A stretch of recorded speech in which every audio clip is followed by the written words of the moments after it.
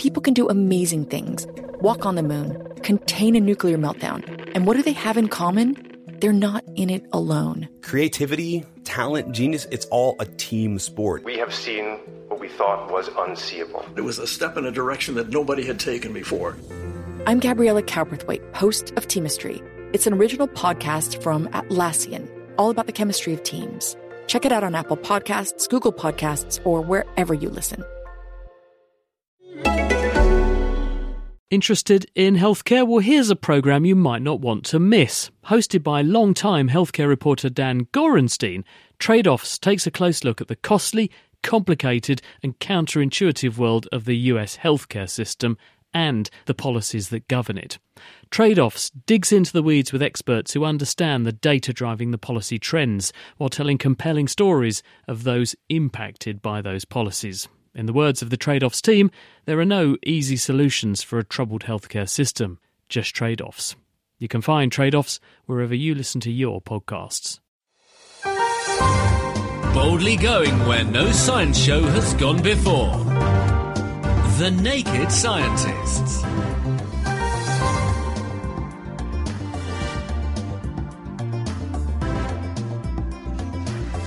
Hello, coming up this week, a new breakthrough in melanoma. Scientists have found the stem cell that could cause the cancer to spread. Also, how a genetic test could soon be on the cards to tell you if you'll live long enough to receive a telegram from the Queen. And what one of the world's most powerful lasers is now revealing to scientists about the inner workings of atoms. That's all on the way. Hello, I'm Chris Smith. Welcome to this week's Naked Scientists. And also here to help me with the show is Kat Arney. Hello, Kat. Hello! Also this week we're looking into the science of one of nature's most awesome displays of power, the volcano. We'll be talking to one researcher who's drilling into a recent eruption site, that doesn't sound terribly safe to me, to understand the processes that power volcanoes. We'll also hear how gravity can be used to effectively weigh a volcano to watch as it fills up with magma. And in a rather explosive kitchen science, Ben's been getting his hands dirty. Now, you seem very well prepared. You've laid out lots of newspaper and you're wearing a poncho, so obviously this could get quite messy. Don't do this indoors. And you can find out what Ben's been up to, and let me tell you, it involves making a gas bomb with wallpaper paste later in the show. Chris. Thank you very much, Kat. So, if you have a question for us, the email address is chris@thenakedscientist.com, or you can send us a tweet to @nakedscientists. Laying the facts bare. I say. The Naked Scientists. This is The Naked Scientists with Chris Smith and with Kat Arney. First up, let's take a look at what's been making science headlines around the world this week. Kat. Yes, in the world of cancer research, there's growing evidence for cancer stem cells. These are rogue stem cells that fuel the growth of tumours. And when they divide, cancer stem cells produce new stem cells, and they also make bulk tumour cells. And treatments like radiotherapy and chemotherapy, they kill off these bulk cells, but they don't touch the stem cells. So they carry on growing and the cancer comes back. Now, stem cells have been found in many types of cancer so far, including breast and bowel cancer and leukemia. And now researchers at Stanford University School of Medicine in the US have found them in melanoma. That's the most dangerous form of skin cancer. And their research was published this week in the journal Nature. So how did they track these cells down?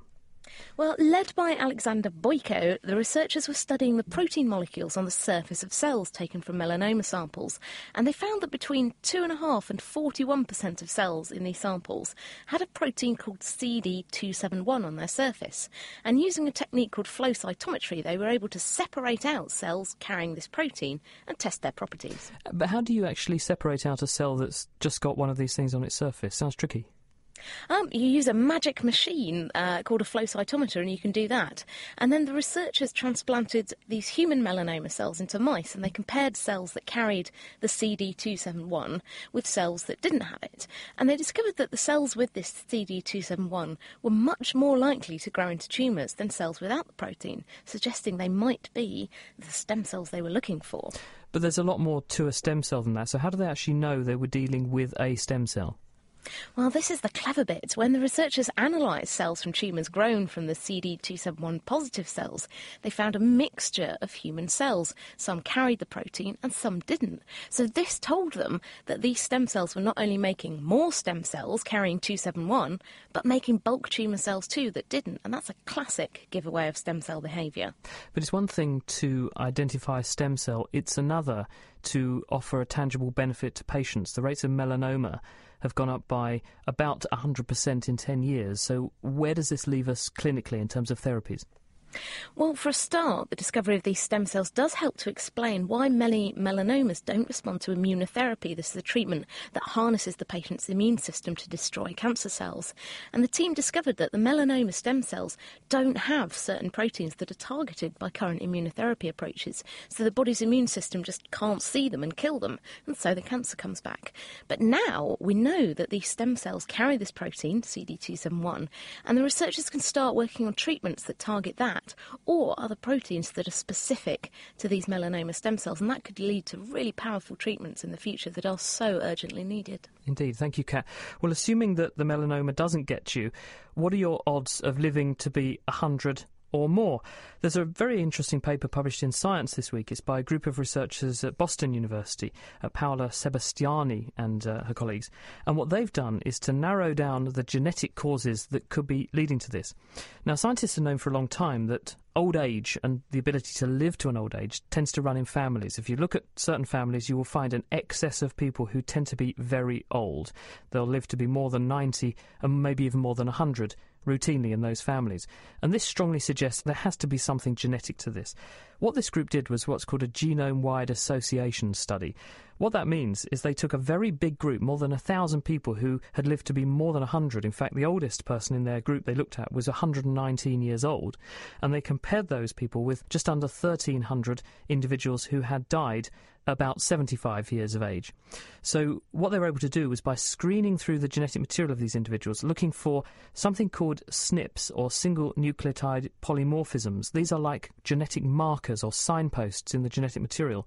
And what you do is you look at a large group of people who have a certain trait, and then another group of people who don't have a trait, and you see if some of these SNPs, these markers, come up more often in people with the trait than those without.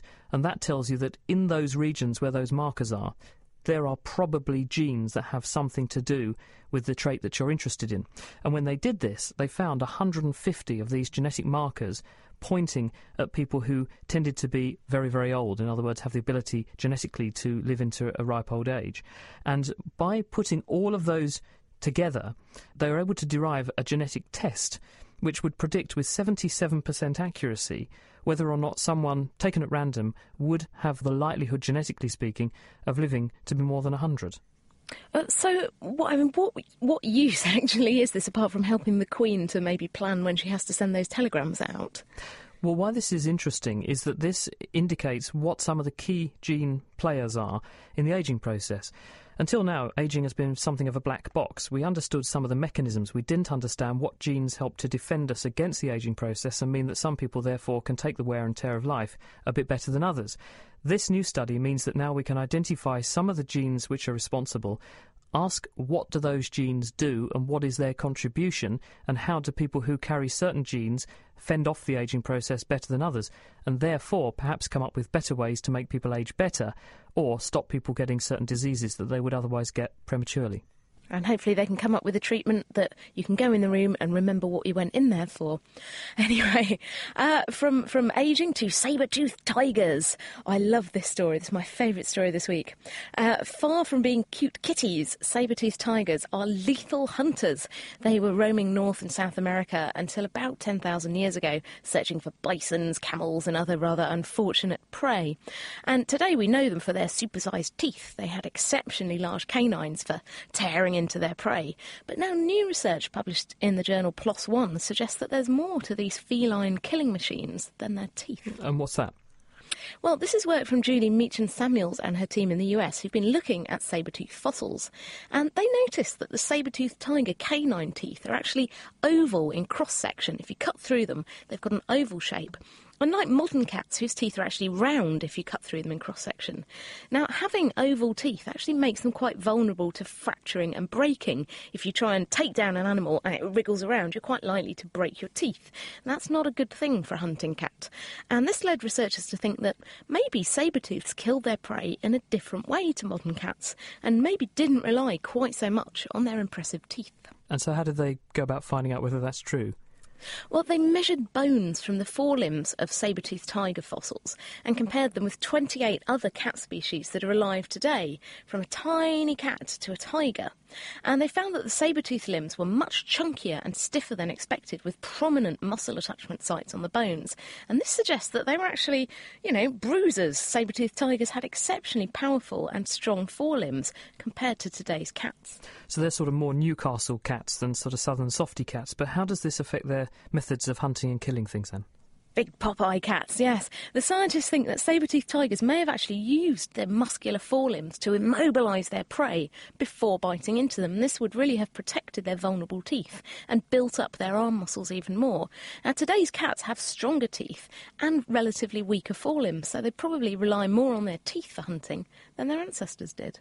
Well, talking of ancient things, even older than a saber-toothed tiger, is arguably the world's first and oldest example of a multicellular organism. In other words, an organism which is formed from more than one cell. When life got going on Earth, the first things to colonise the Earth were bacteria, just single cells. But at some point, something happened that meant that cells began to team up and cooperate together to form groups of cells that work together. In other words, multicellular organisms like us.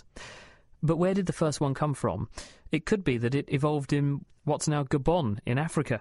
There's a paper in the journal Nature this week by Abder El Albani from the University of Poitiers in France, and he and his colleagues describe an organism which looks a bit like a fried egg, actually. It's about 1 centimetre across. It's got a central core or yolk-like structure, and this is surrounded by a flat sheet of tissue, which is itself then divided by these radial cuts that come in from the periphery into the centre, and it appears from the structure of the fossil to have been adding tissue around the edges, so growing the white of the egg outwards. And the scientists also chemically probed the fossil, and they found that there are signs of a chemical called stearine in there. And stearine is a substance which is derived from sterol, which is a chemical used in eukaryotic cells, in other words, advanced forms of cells, which are in, say, our bodies and plants and the animals around today. That is regarded as a hallmark of eukaryotic or advanced cellular life, suggesting that this organism was a fairly advanced organism. Also, the iron that the organism contains suggests that it was also aerobic. It was using oxygen in its metabolism. And this is interesting because its point of origin, about 2.1 billion years ago, is some 200 million years after something called the Great Oxidation Event. And at the Great Oxidation Event, suddenly the oxygen levels on Earth began to rise very dramatically, suggesting that this organism was one of the earliest multicellular aerobic life forms.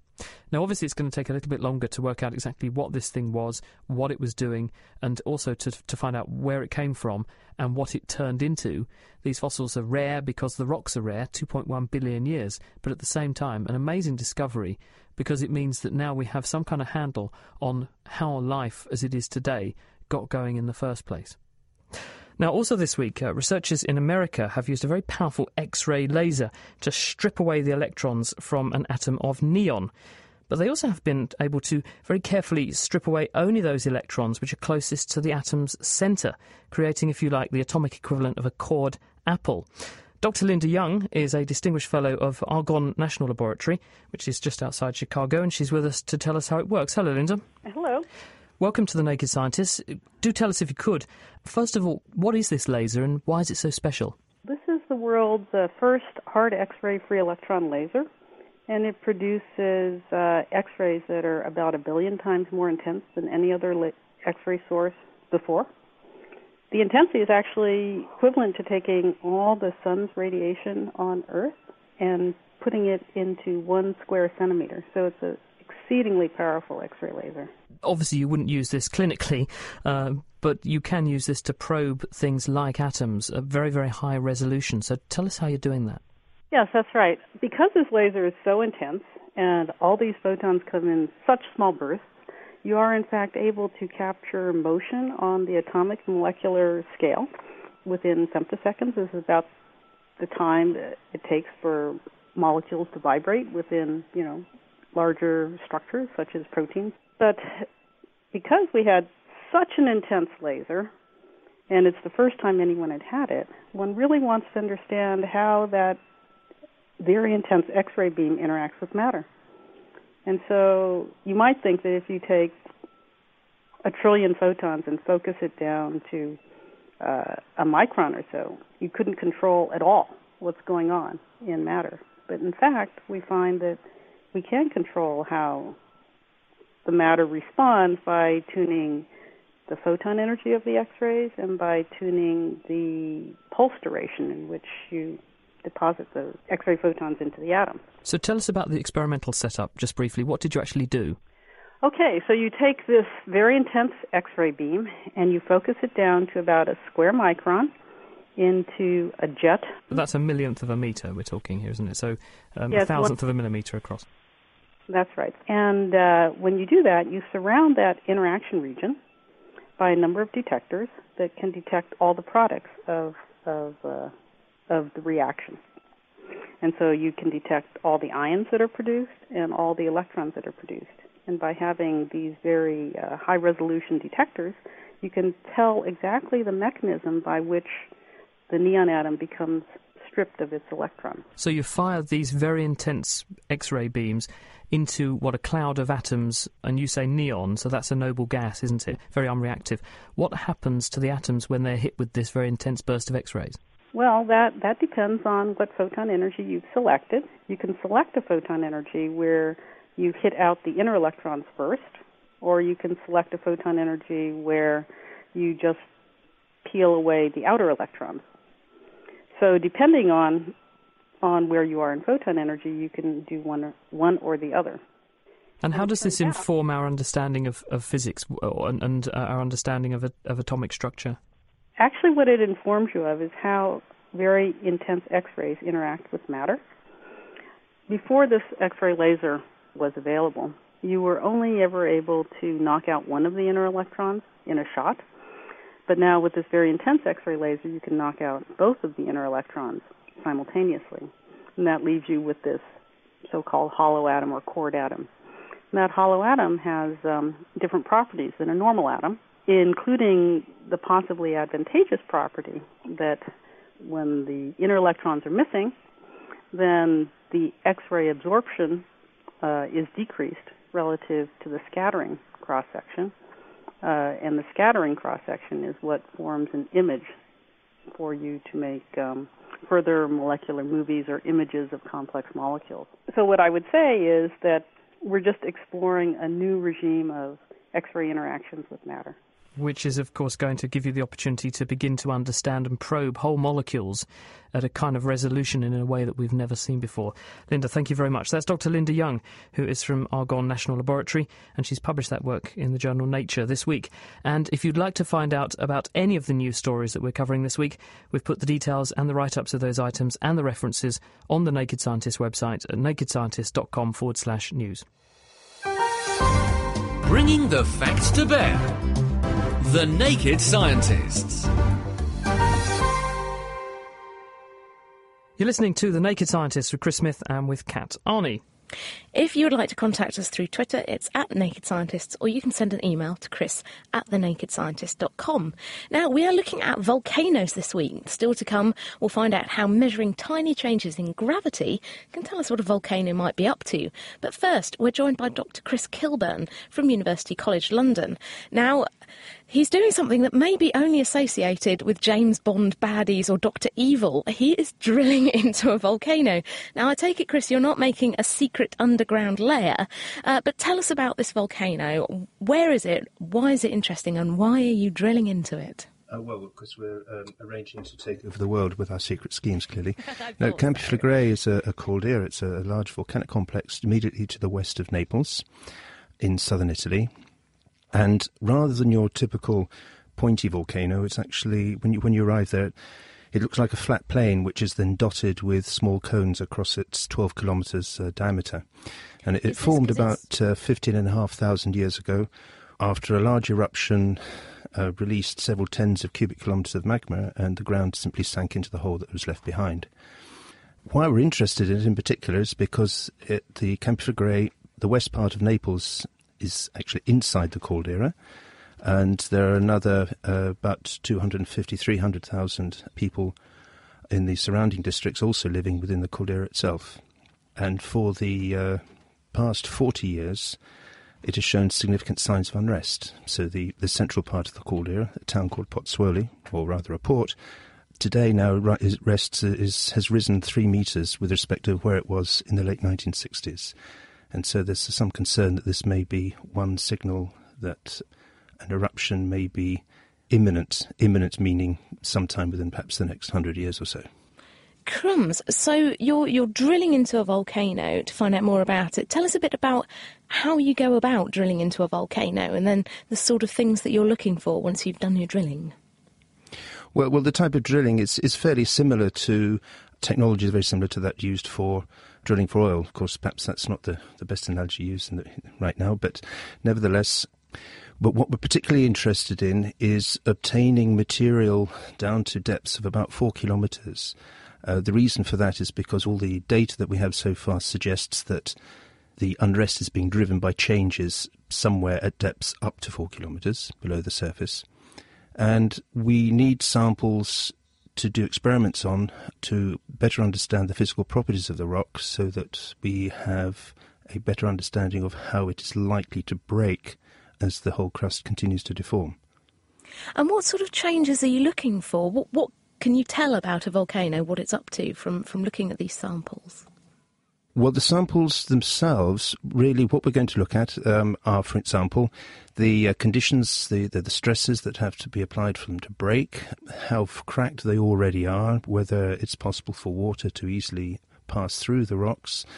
All this information is needed to interpret the seismic signals that we record normally at the surface, and also to interpret, for example, changes in the ground deformation, changes in gravity signals, as we'll discuss later. And at the moment, we have to make best guesses for some key parameters, and hopefully, thanks to the drilling, we will be able to be much more precise about the numbers that we stick into the models. And the one thing that concerns me slightly is that you're drilling into a volcano. Is it safe? Is there any risk that you're going to sort of, wake it up or something? No, we don't think so, not in this particular case. All the evidence points to the fact that there isn't any significant molten magma right now at shallow depth. What's happened is that if magma has been evolved, it's been small bodies of material that have pushed up to shallow levels, and they've now solidified.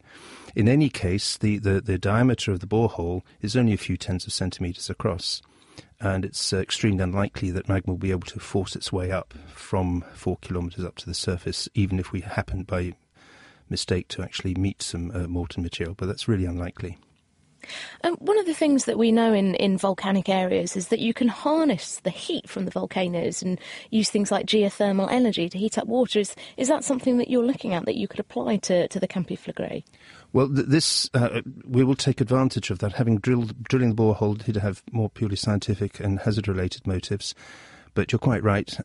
Since once the hole has been made, it will be possible to look at the potential of hot water to percolate through the rock and be utilised for extracted. The heat can be extracted from the water, and then it can be used for energy purposes. In the early 1980s, this was tried once before, but the price of oil was so cheap in those days that it really wasn't economic to develop as a geothermal field. Of course, the economic conditions today are quite different, so it may turn out that this particular borehole will also be used to evaluate whether it's worth developing the area for as a geothermal resource. How times have changed could be handy. And finally, how similar is the Campi Flegrei to other volcanoes around the world? Can you apply what you're finding out to other volcanoes and make predictions about them as well? Well, there are several hundred caldera complexes across the world, and somewhere of the order of 130 to 150 have been restless in the last 300-400 years. So we certainly expect that we'll be able to take some of our results and apply them more generally across the world. Other examples include Long Valley caldera in California, maybe Yellowstone, also in the United States, and Papua New Guinea, the Rabaul caldera, so to name just 2 or 3. And not scoping any of them out for a secret underground lair. Oh, but I couldn't possibly tell you that on air, could I? Thank you, Chris. That's Chris Kilburn from University College London. Kat, thank you. This is The Naked Scientist with Chris Smith and with Kat Arney. We're talking about the science of volcanoes this week. If you'd like to join us, chris@thenakedscientist.com. Now, the key to understanding the behaviour of a volcano must lie, partly at least, in understanding the plumbing system that brings magma from deep inside the Earth up to the surface so that it can erupt. And one way to do this is to observe the changes in the gravity field that occur over a volcano. And to explain more, we're joined by Dr. Hazel Reimer, who is from the Open University. Hazel, welcome. Hello. Thank you for coming to join us on The Naked Scientist. First of all, tell us, how on earth do you use gravity to plumb or work out the plumbing of a volcano? Well, good question. It's not the most obvious thing to do, is it? Well, we use a very expensive piece of kit called a gravity meter. It looks a bit like an old car battery. It's a box with knobs on. Sounds technical. Very technical and very unimpressive. But they cost several tens of thousands of pounds, actually. And what they are, basically, is a mass on the end of a spring inside them. So it's a bit like the scales that, you might see in any market. And instead of sticking 2 or 3 apples into the scale pan and then the spring will extend and a dial will move, telling you how far the spring is extended, that would tell you the weight of the stuff in the pan. And what you're doing there is you're changing the mass, as in you're changing the number of apples in your pan, but you're keeping G, the acceleration due to gravity, constant, or you're assuming it's constant. What we do with the gravity meter is we keep our number of apples in our pan constant. In fact, in this particular case, it's a tiny, tiny little mass, about a gram or so.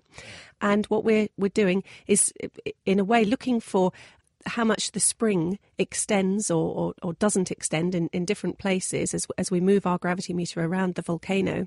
And the variable in this case is not mass, as in number of apples, but it's little g, the acceleration due to gravity. So what we're doing effectively is seeing what the weight of our little scale pan inside our gravity meter is as we move around the volcano. And all you have to do is put it into your backpack and wander around across your volcano and set up a series of stations. It could be anything between 10 and 100 points on the volcano, and you measure gravity at them.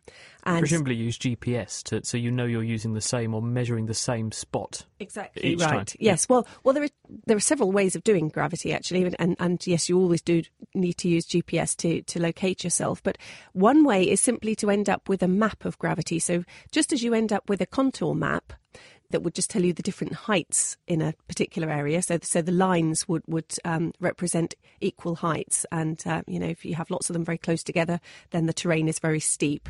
That's a topographic map. You can have a gravity map that tells you how gravity varies with space. So, for example, at the top of a volcano, you might find that there was what we call a gravity anomaly, where gravity was particularly high or particularly low, as the case may be.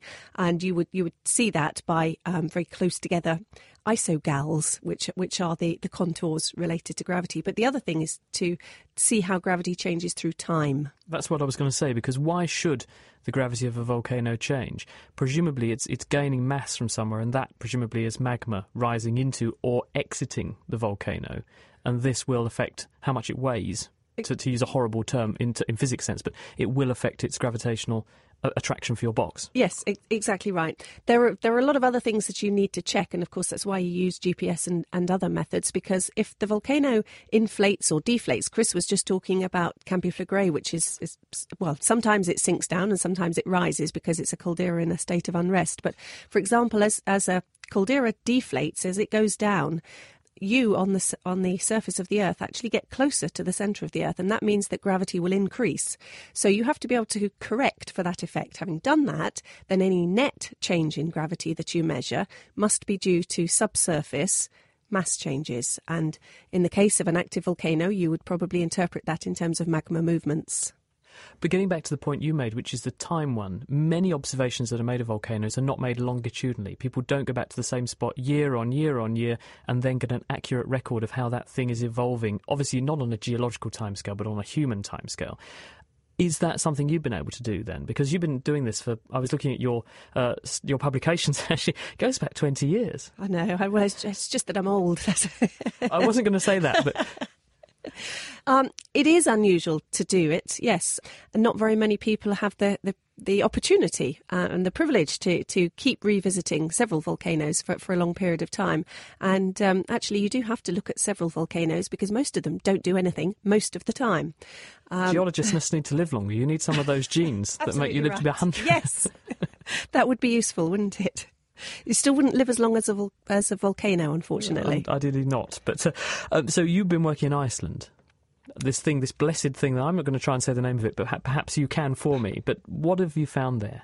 OK, well, I've not been working on Eyjafjallajökull itself.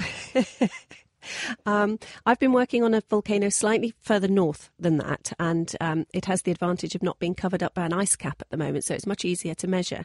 And what I've been doing, well, first of all, I set up a gravity network on the volcano to look at the general structure of the volcano. So I had a gravity map, as I described earlier. So it started with that, and from that, and of course the work of lots and lots of other people, we were able to see what the general structure underneath the volcano is and where the magma chambers are. So as Chris was talking about at Campi Flegrei, we think there are several pods of magma underneath the Campi Flegrei. At Askja volcano, which is the one I've been looking at, it's more or less in the centre of the country. We think that there's a chamber or a storage reservoir of magma at about 3 kilometres depth, and another one a little bit further down. So we worked that out with, among other things, the gravity surveying, and then going back to each of those stations year after year after year, as you say, and making corrections for the amount the ground has been deforming. We've been able to see that over the years, for the first 17 years of the study, there was a net mass loss at the volcano. So, in fact, what was going on was the ground was going down. It was deflating since the last eruption in 1961.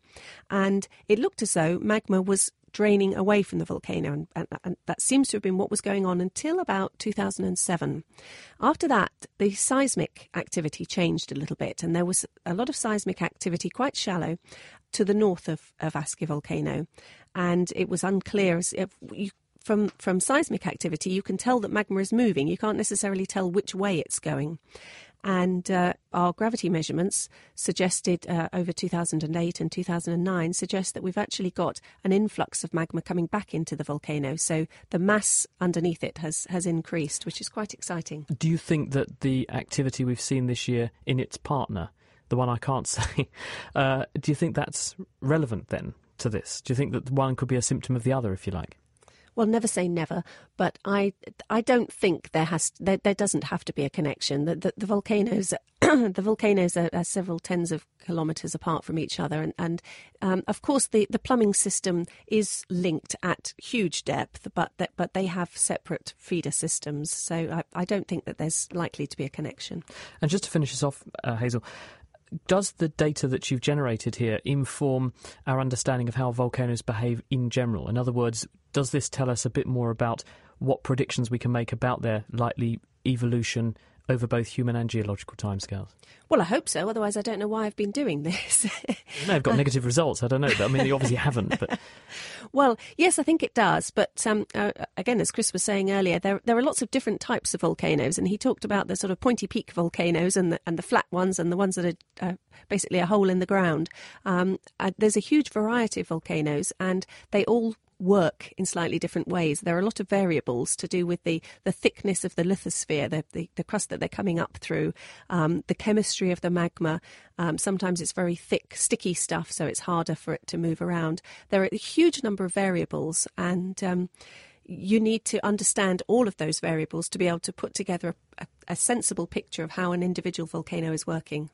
But you've made a start, and that's the most important thing. I've had a go. Brilliant. Thank you very much. Hazel Reimer from the Open University.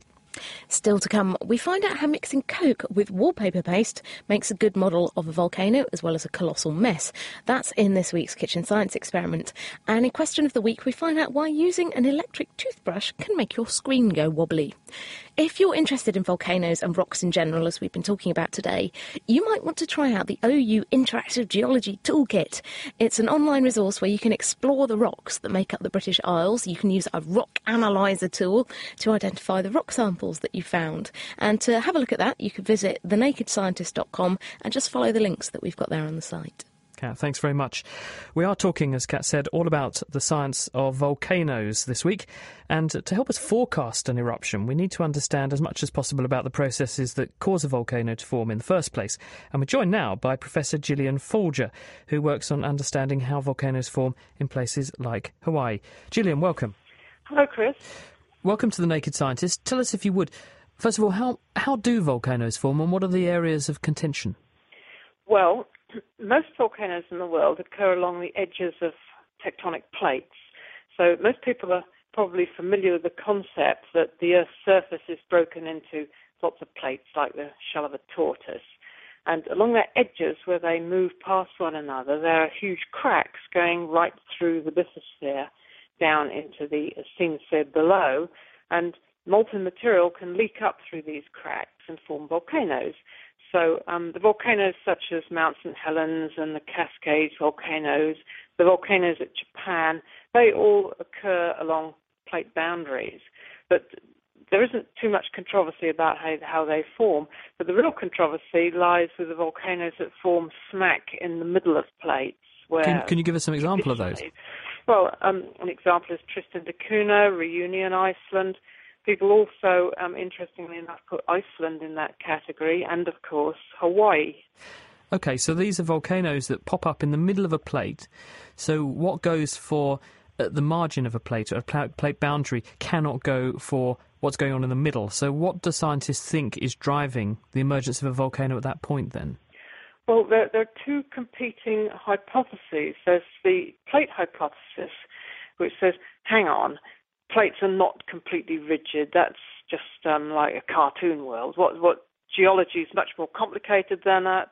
And huge plates, they do have cracks, they do pull apart in their middles, and we can have the occasional volcano that comes up through a crack in the middle of a plate. And the competing hypothesis is the traditional plume hypothesis, which suggests that you have a hot diapair, hot thermal coming up from the Earth's core, rising 3,000 kilometers through the Earth's mantle and punching its way through the plate at the surface, not caring whether it's in the middle of a plate or not. Have we any idea as to why such a pulse of energy should be unleashed by the core in that way? Why should that happen, and why don't we see this more extensively then?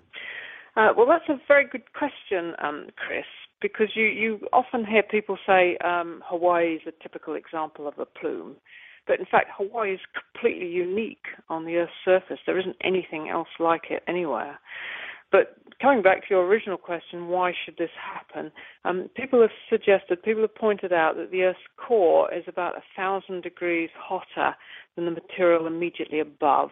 So they have this model like a kettle on a stove with a hot plate underneath, and the hot plate is heating the water in the kettle and causing diapairs to rise up.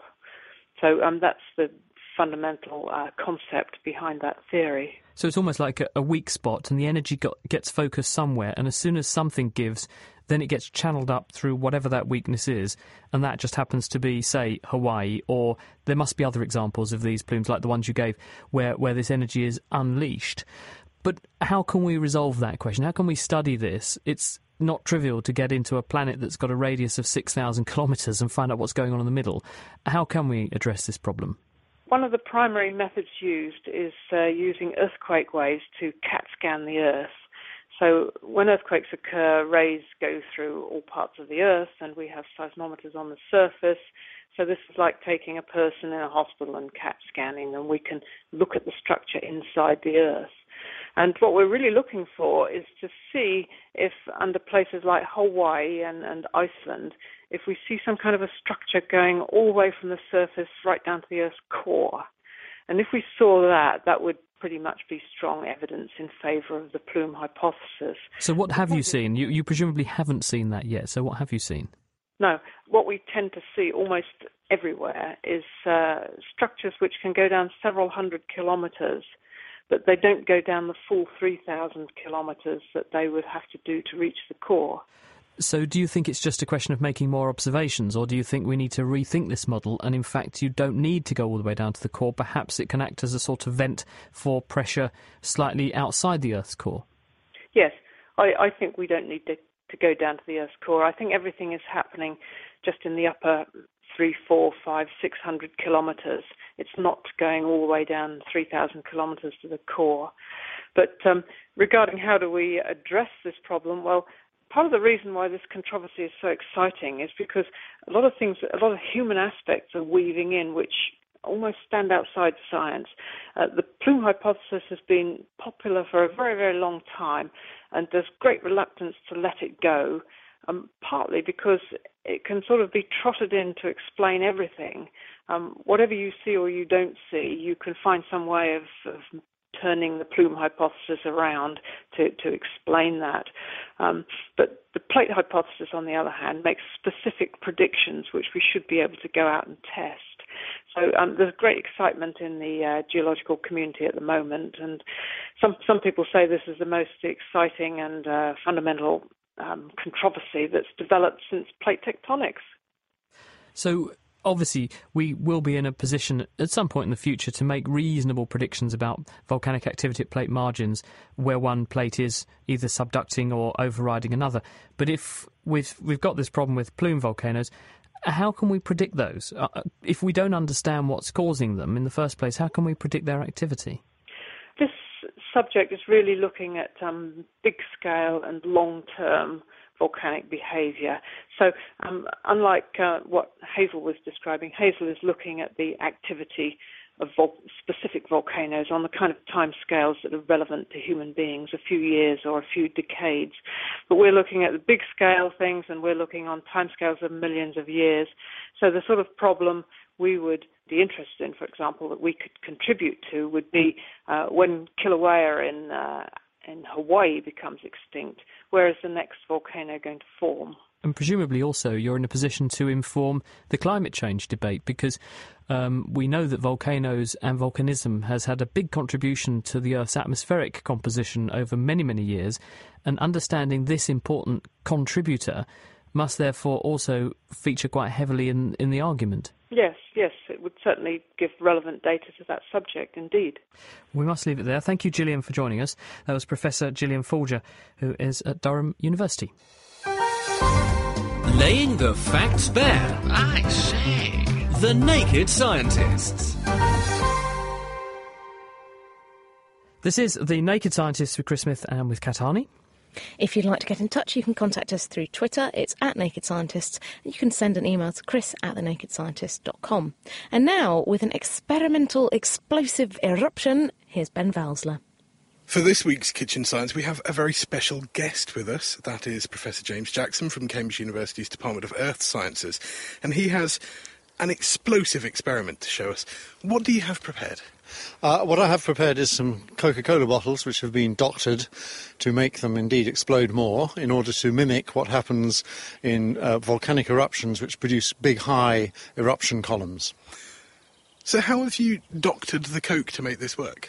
What I've done is made it more viscous, or if you like, less runny. What matters in volcanoes is how runny the liquid is that's trying to get out of the volcano. That's viscosity, and there are two types, essentially. There are volcanoes which are in the oceans, such as Hawaii and Iceland, where the magma is very runny, and that can escape from the volcano very easily and doesn't cause any trouble. The other sort is more common on the continents, especially in the high mountains, places like the Andes, which is much stickier magma trying to get out, and that causes trouble. Now, the reason it causes trouble is because magma has water dissolved in it, and you want to think of the water as a gas, essentially, and it dissolves in the magma rather like the carbon dioxide dissolves in a Coca-Cola bottle. So when it's under pressure, you don't notice it, it's just in the liquid. And the problem comes when the gas tries to get out, as you get nearer the surface, and the gas forms bubbles. Now, if the liquid is runny, if you take the top off an ordinary Coke bottle, the stuff is runny enough for the bubbles just to froth out. You get a bit of froth, but the bubbles can escape. If you have a very sticky magma, what happens is the bubbles appear because the pressure is less. It's like taking the top off a Coke bottle. You'll always get the bubbles. But if the bubbles can't get out, then you're in trouble, because what happens as the pressure reduces is the bubbles get bigger and bigger and bigger, and they still can't get out until eventually they join up. And when they join up, it stops being a liquid with gas bubbles. It turns into gas with bits of liquid around, and the whole thing explodes. And that process is called fragmentation in magma. That's what the volcanologists talk about. They talk about the magma literally being ripped apart by the gas bubbles joining up and just escaping like a jet and pulling everything apart. So it's important that there's still lots of gas in the Coke when we try this? Yes. What you have to do is make the Coke stickier. So what you do is put wallpaper paste in. So you pour off a little bit of the Coke from the top of the bottle, fill it up with wallpaper paste, shake it a lot, and the whole thing will actually go almost solid like a jelly. And that is what we've done to make these things stickier. It's still got the gas in there, and the gas is still trying to get out, but it's trying to get out through a sticky liquid instead of a runny liquid. I notice that you've got the bottle stored in a bucket of warm water. Is that helpful? This is a detail, yes. What actually I'm trying to do there is, to begin with, when I took the water out, the top of the bottle off, it was cold, and I did that to try and keep the gas in. So the gas is more soluble when it's cold, and then I've made it stickier. And now, because I want actually the gas to come out of solution, I'm warming it up, because that makes the gas want to try to come out of solution even more. Now, you seem very well prepared. You've laid out lots of newspaper, and you're wearing a poncho, so obviously this could get quite messy. Don't do this indoors. OK. No. OK, so we'll try it and see what happens, if you like. So here I've got this thing, and as you can see, it's hardly runny at all. It looks like jelly, essentially, in a bottle. You can't really pour it. So I'm going to stick it here in a workbench, something just to hold it, and I'm going to take the top off, and you'll see what happens. I think at this point I might step back. So we're going to take the top off. It almost looks like a bottle full of treacle rather than Coke. So it's still coming out. So normally if you take the top off a Coke bottle, it would, you'll get a bit of froth and that would be it. But here this stuff is still coming out because the gas is still driving the magma out as the gas pulls it through, because the gas is still trying to get out and it's having a hard time because the thing is so sticky. Now, it's taken on a very different consistency. In the bottle, it looked thick and gooey, it looked treacly, but now it looks more like honeycomb. That's the bubbles, and the bubbles can't get out, so indeed it looks a sort of mottled colour. It's mostly air that you're looking at with a little bit of liquid. And that's what pumice looks like. That's what pumice is in volcanoes. If you ever pick up a piece, pumice is about 80% air. It floats on water. So it really is, it looks like sort of fiberglass. It's mostly air with just a bit of the magma solidified as glass. And this is sort of what this looks like. We have one more bottle, so should we give it one more go? Normally, when we've done explosive cola bottles experiments before, you end up with a large puddle, but this stuff has really piled up. Yeah. And I'm assuming this is how volcanoes lead to that distinctive cone shape on the top. That's absolutely right. So that the runny volcanoes don't really look like a conical shape at all. They're what are called shield volcanoes. They look like a very gentle slope because the lava can flow maybe 100 or 200 kilometres easily. But this stuff is very sticky, so it doesn't go very far, and that's what gives you the conical-shaped volcanoes. So the famous cone-shaped volcanoes people have heard of, like Mount Fuji in Japan, are made from this sticky stuff. OK, well, I will step back again. We'll open one more.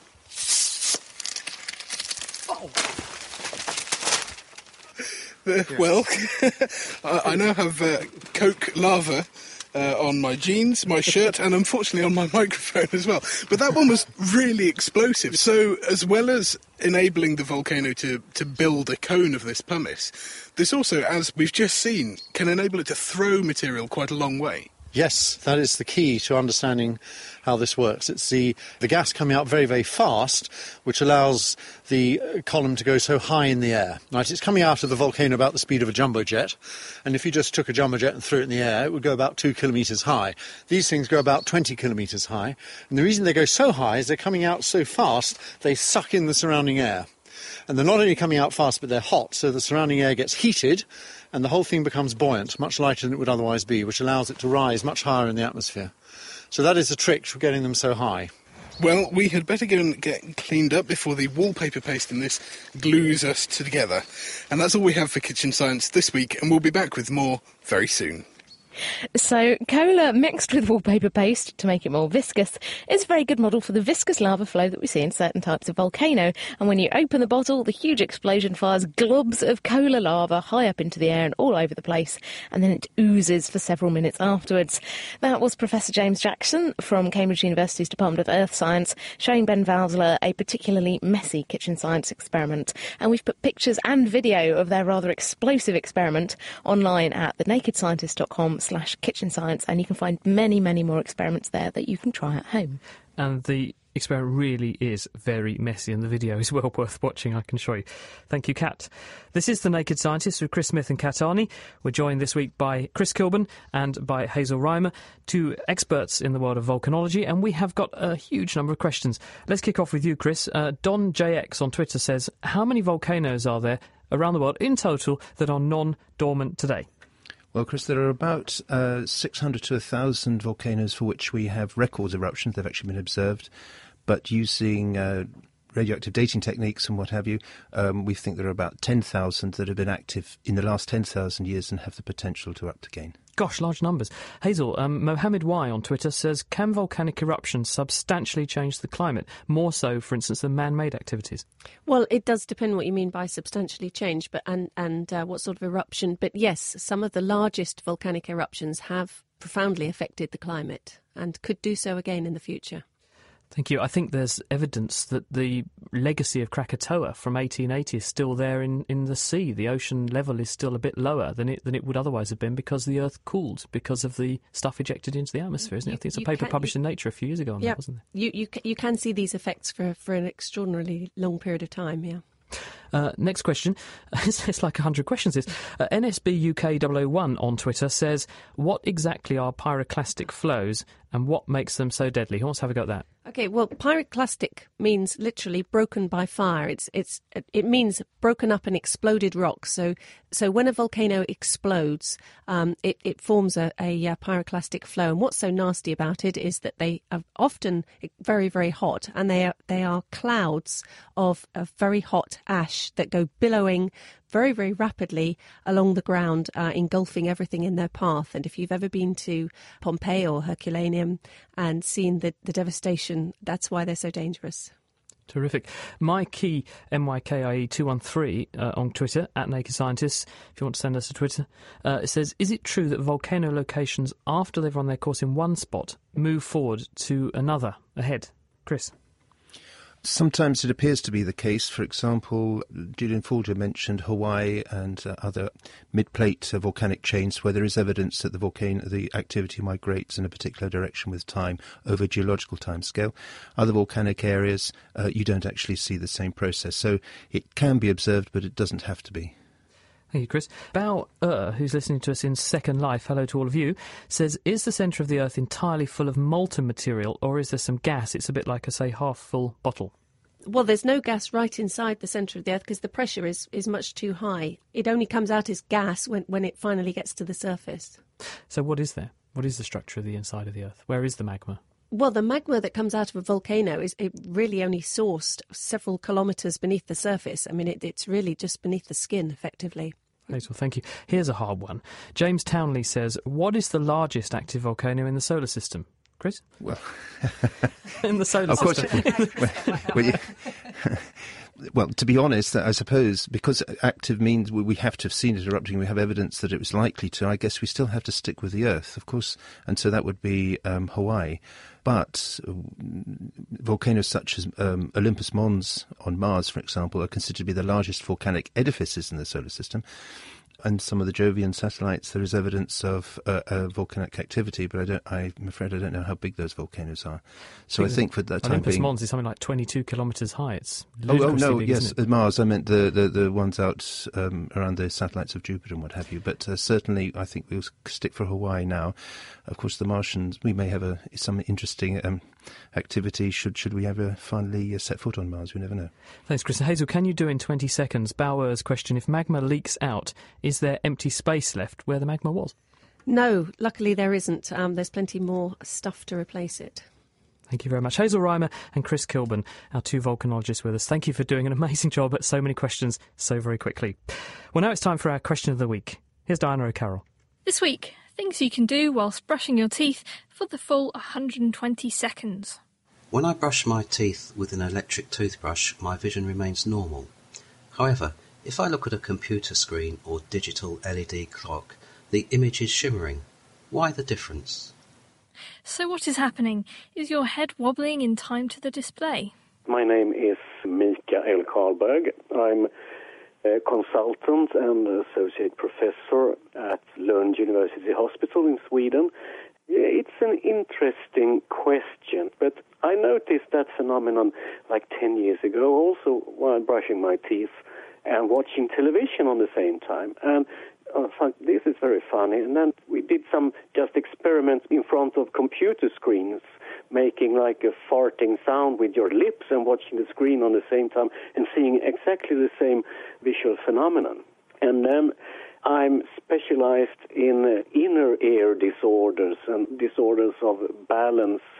We started to study the inner ear receptors, the vestibular receptors, that is the perception of vertigo. And the sensory cells are really small sensors that are sensitive to vibration, just like the auditory hair cells that make us hear. But it turned out, as I found experiments from the 70s, that if you vibrate the skull and measure what the vestibular receptors do, they phase lock to the vibration, so they start to signal with the same frequency as the vibration that is applied to the skull. So if you vibrate like with 100 hertz, the vestibular cells start to fire at 100 hertz. So what I believe happens here is that we watch a screen, and the screen is updated around 50-60 hertz, 50 to 60 times every second. And then we apply a vibratory stimulus to the vestibular hair cells, so they start to fire at a different frequency. And what we really notice here is some kind of interference phenomenon between the updating frequency of the screen and the vibration applied to the sensory hair cells. And what those vestibular system hair cells are actually doing is controlling your eyes so that the eyes move in the opposite direction to the movements your head makes. Now, this is normally very important to help you to see objects clearly, even when your head's moving around. But the vibrations from the electric toothbrush can disturb this control, which makes the eyes move unnecessarily, and consequently the LED clock or the television or whatever you're looking at, which is turning on and off very quickly, gets stroboscopically caught by your moving eyes, the visual system, and the numbers appear to flicker. Next week, who wins the technological prize? Hello, naked people. My name is Levi, and I'm calling from Israel. Recently, I came back from a trip in South America. My question is, why is it that in the time of the discovery of the Americas by Europe, Europe had the Renaissance, Leonardo, guns, steel, and so on, while the Americas were stuck in a sort of Bronze Age? Was the reason geographical, nutritional, religious, what? Love you all. Thank you. Bye. Why wasn't the old world discovered by the new world? Let us know what you think by emailing chris@thenakedscientists.com or by writing on the forum, and that's at thenakedscientists.com/forum. Thank you very much. Diana O'Carroll with our Question of the Week, and you can find out the details of all of our previous Question of the Weeks on our website. That is, unfortunately, all we have for you this week. Next week, we're having a look at the role of lasers in medicine, how they can be used to treat diseases, and also to do groundbreaking research. So if you have any questions about the science of lasers, then you can send them in to me. It's chris@thenakedscientist.com, or you can tweet @nakedscientist, or you can even post a question on our Facebook page, or even join the discussion on our web forum. That's nakedscientist.com/forum. Many thanks go to Linda Young, to Hazel Reimer, to Chris Kilburn, Gillian Fulger, and James Jackson for joining us this week, and also to our wonderful production team here at The Naked Scientist, Mira Senthilingam, Diana O'Carroll, Sarah Caster-Perry, Tom Simpkins and Ben Valsler. The Naked Scientist was produced and presented by me, Chris Smith, with Kat Arney, and it was produced in association with the Open University. To discover a whole range of science content, including lots of interactive features, you can log on to thenakedscientist.com and follow our links through to the Open University. Thanks for joining us, and see you next time. The Naked Scientist podcast comes to you from Cambridge University and is supported by the Wellcome Trust, the EPSRC and UK FAST. For more information, look us up online at nakedscientist.com.